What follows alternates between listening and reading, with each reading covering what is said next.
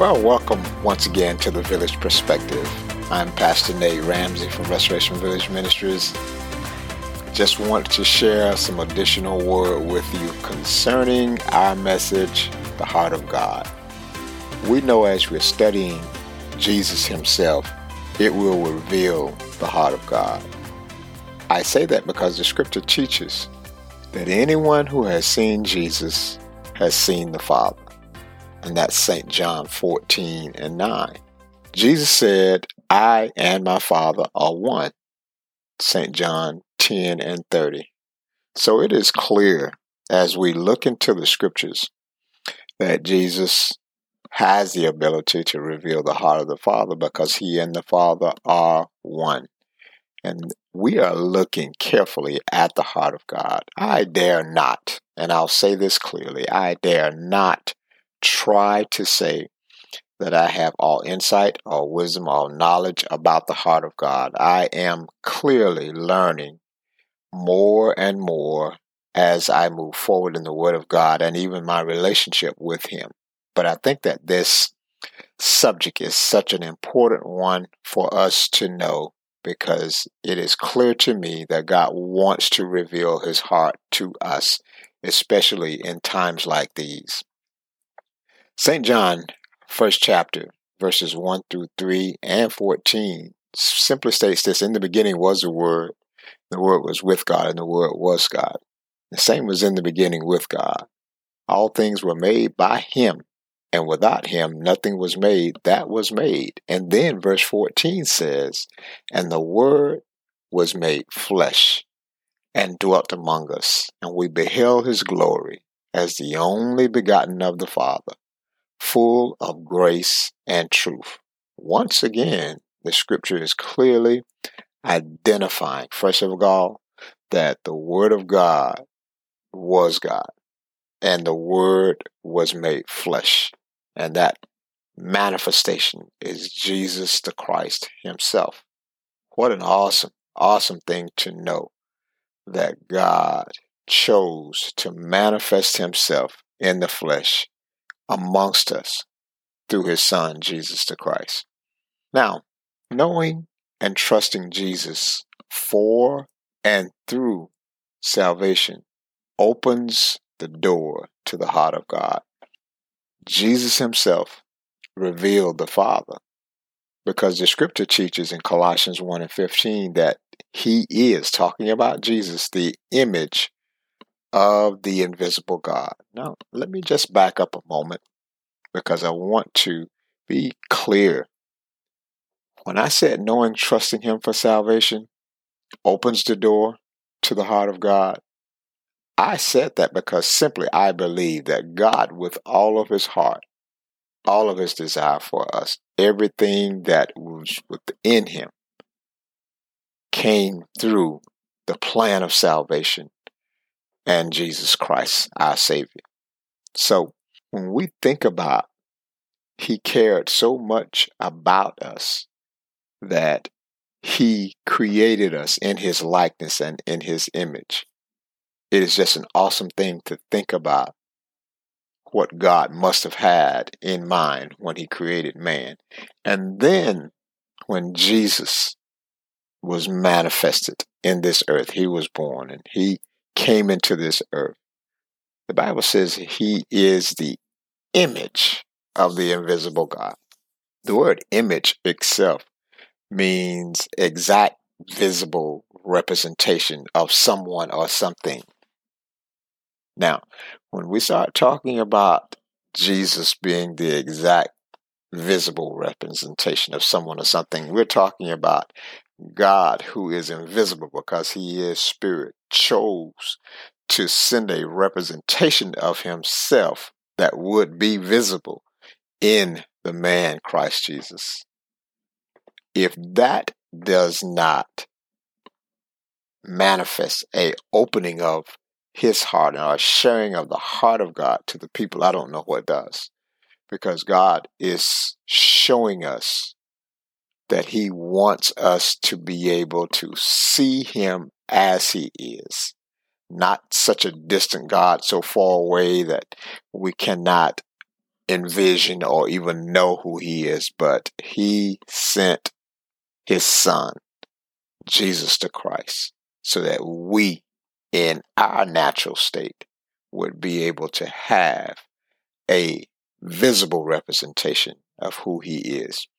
The word image in the Greek means a likeness, statue, profile, representation, or resemblance. So all of those words clarify the fact that God wanted us to be able to have a representation of who he is.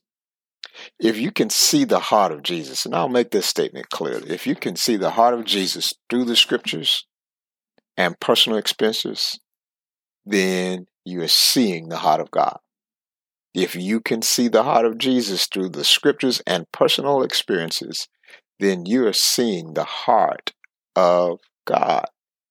And it's so important. It's so important that we see the heart of God in the midst of the Word of God, in the midst of our personal experiences, simply because God wants us to see him for who he is, how real he is, how intimate he can be with us, and how he can show himself as being the God of glory.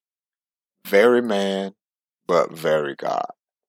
And that's something that is beneficial for us as believers, as Christians. I think many times we continue to want to take a view of the God that we serve as one that is so far away from us, so far that we cannot touch him, so far that we cannot understand him, so far that we cannot envision him even sharing himself with us, the very insights of who he is and all that he is. But that is not the mindset that I believe that God has for us. That is not who he is. And I'm so grateful that God wants us to see him just as he is. Now, in Christ, we see God as the Savior of all mankind. The scriptures clearly declare that. And when we look at Christ as being our Savior, as being our Redeemer, as being our Deliverer, we have to know that God made a plan for mankind. And in that plan was the manifestation in this earth realm of Jesus the Christ.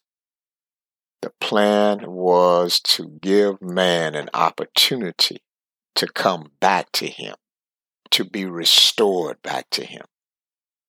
And if that doesn't show the heart of God, if that's not showing the love of God, then I don't know what is. Because man had blown it.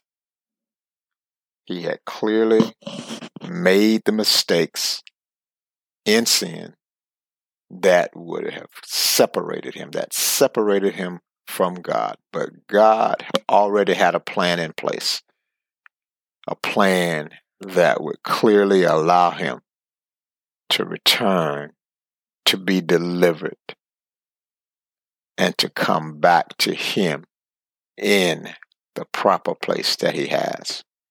Salvation itself is such an awesome thing. God, as the Savior of all mankind, desires all to come to him, just to know him and experience salvation. In the Greek, the word salvation is sozo or soteria, which means to heal, to deliver, or protect. And he offers that to us. And it is so valuable for us to understand the importance and the need to receive salvation. The Bible says in the book of Acts 4:12, neither is there salvation in any other, for there is no other name under heaven given among men whereby we must save. And that name is the name of Jesus. So God put that plan in place where no other name, no one else could do what Jesus did. It doesn't matter who they are. It doesn't matter how well they've been established in this world. It doesn't matter the excellence of knowledge or wisdom or whatever they may be. There's only one name that God has established and put in place under heaven that is given unto men whereby we must be saved. And that name is at the name of Jesus. So as we move forward, spending in time in prayer and his word, we find out helps to reveal the heart of God as well. If I take this a moment to share this with you, just this comparison, as a child spends time with his father, he gets to know him personally. Clearly, if you are in the presence of someone on a regular basis, or especially in this situation, we're saying that as a child spent time with his father, he would begin to know him personally, not just from a distance, but very intimately and closely. We ourselves must look at this and say it is important as well for us to spend time with God as children of God to get to know him on a deeper level. Now, I know people get to know one another in many different ways, but we're talking about a relationship with the Father here. We're talking about a relationship that goes deeper than any relationship that you can imagine. Because getting to know God from a surface standpoint is vastly different from knowing him intimately. Prayer is our most basic form of communication with God. So we must keep in mind that we can use that clearly to get to know him in a very intimate way. Jesus taught that man ought to always pray and not faint or not lose heart. And that's in Luke 18:1. And when I think about that, that's something that's so valuable for us, knowing that we can continue at any time. I can pray while I'm driving. I can pray in the morning. I can pray at night. There's no limit on the time frame. He's always there for us to communicate with him in that manner. And that clearly helps us to get to know him in a greater capacity. Jesus himself knew how to move the heart of the Father because he knew the Father's heart. In the book of John, 11th chapter, there is a story about the death of a man named Lazarus. He reminded Martha that if she believed, she would see the glory of God. Now, Lazarus was Martha's brother. And Jesus reminded her that if she would believe, if she would have faith in God, she would see the glory of God in her life. In his prayer to the Father, Jesus said that he was thankful that he heard him, that the Father would continue to hear him, and that he always hears him. St. John 11:40-42. This was a great example in the scripture of the consistency of his relationship and spoke to the intimacy that Jesus had with the Father. Of course, in the end, if you read the story, Jesus spoke, saying, "Lazarus, come forth." And he came forth alive and well and lived on for many years. That miracle was a miracle that was demonstrated primarily because of the power that Jesus had, and it came from his relationship with the Father. The more we communicate, the more we learn. The more we learn, the more we want to learn. And we must never forget that. Our communication will inspire our learning. I don't know about you, but I want to learn more about him. I want to see him in greater capacities and in greater levels of wisdom and understanding and knowledge than I've ever seen him before. Because when I do, then I am gifted by God to be able to share what I've learned with others, such that God will be glorified in my relationship, which is vertical, and I can help him be glorified with someone else, which is horizontal. James 4:8 simply states this: "Draw nigh to God, and he will draw nigh to you." It's hard to communicate with someone in the natural when they are far away from you. And I'm just talking physically right now. When someone is physically distanced from you, and you've seen it, you may see someone coming down the street that you know, and they may not notice you, and you're trying to get their attention, but because of the distance, the natural physical distance that's between you, it is hard for them to hear in order to respond to you. The principle is the same in the spirit realm, but it's not about physical distance. It's about us surrendering our spirit man in our times of prayer and times of worship and our times of studying and listening to the heart and the mind of God by his precious Holy Spirit.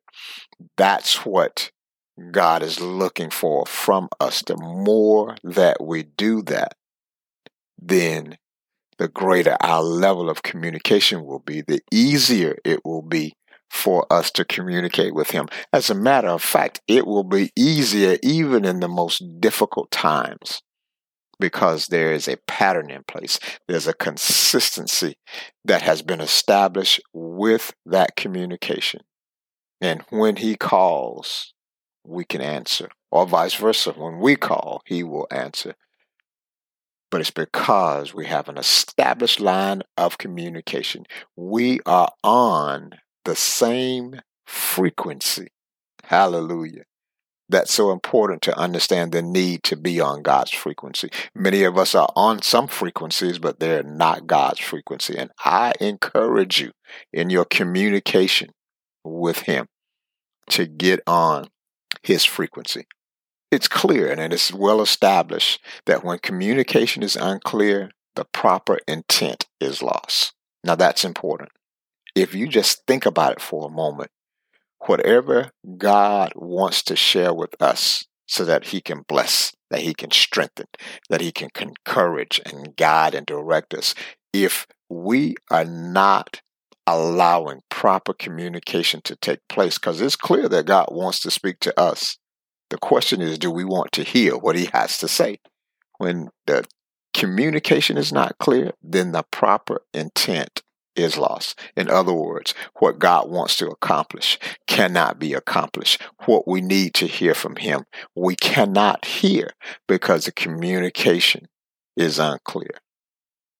When we begin to think about prayer, I want to clearly state this, that prayer is more about the communication than the answer that we're seeking. Now, is the answer important? It absolutely, positively is very important. But with God, because he knows the end from the beginning, he knows how to get the things to us that we need to have when we need to have it in the manner that he needs to dispense it. So to us, many times it's about the answer, but to him, it's about the koinonia. It's about the communication itself. It's about what is established in the midst of that communication that brings about such a level of comfort, such a level of peace and joy and wisdom and insight that can only come from a living God.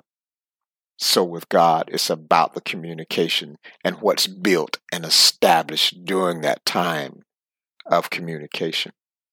As we spend time alone with God in prayer, it fosters a deeper relationship with him and creates greater intimacy. Now, I've been speaking about intimacy, but let's talk about deep things just for a moment. Because with God, the deeper that we go, the deeper that we pursue him, the greater the reward. If you want greater intimacy, then be willing to launch out into the deep, because that's where the harvest is greater. Jesus told the disciples when they were fishing on the boat, they said, launch out into the deep for a greater catch. There's a greater reward. Is there a greater risk when we go into the deep? Absolutely. But the reward certainly always outweighs the risk. The more intimate we are with him, the more our desires will be aligned with his. And it's so important that we understand that our desires has to be what his desires are. We have to continue to want to be in tune with his desires. When our desires align with his, then what he wants, we want. What he loves, we love. What he hates, we hate.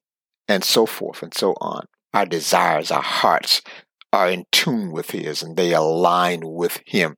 And it brings about the manifestation of the very essence of the God of glory. Oh, what an awesome, awesome thought to know that we can, by his Spirit, according to his word, with that communication connection that we have, think like he thinks, feels like he feels in the midst of it. God knows how to download into us what he's feeling and what his desires are. I've had it happen to me. And in the midst of it, I actually had to ask him to back away. God, not so much, not anymore, because I was not physically and in my spirit able to handle all that he was sharing. And I learned from that to not ask God for something that you may not be properly prepared to receive. Seeking to know the heart of God is a very serious and rewarding endeavor. Doing so puts us, I believe, in the middle of his divine will. If I can say this to us today, I believe when you know the heart of God, you don't doubt his hand. I'll say that again.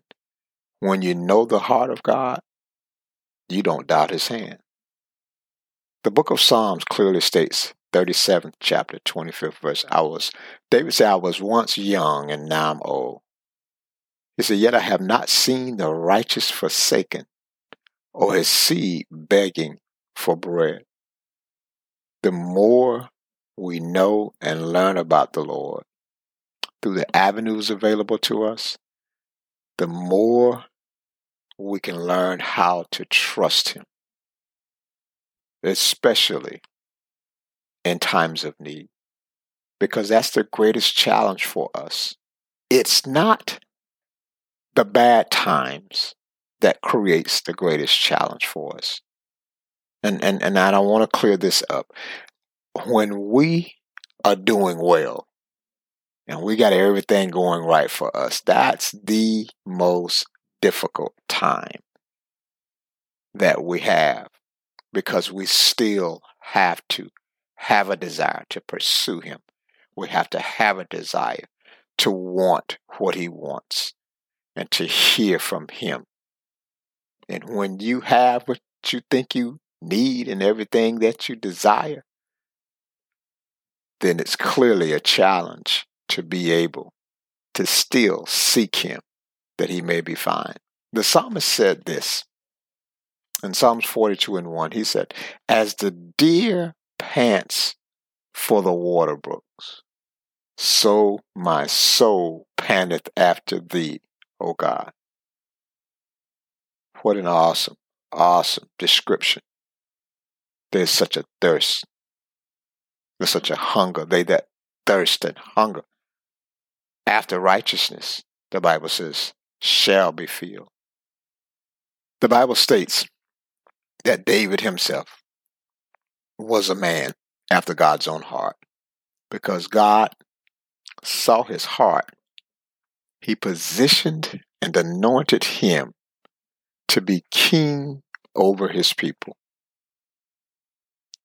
I believe that when God sees a heart that is after his, then the universe becomes the limit.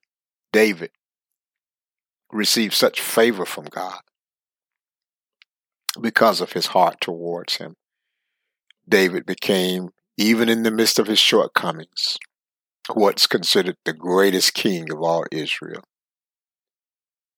So when God sees a heart that is after his heart, it clearly shows that the universe, not the world, not the sky, but the universe becomes the limit. God bless you. Heaven smile upon you. Thank you once again for listening. If you come back next week, we're going to be starting a new word, just stand. So until next time, always remember, stay blessed and keep God first.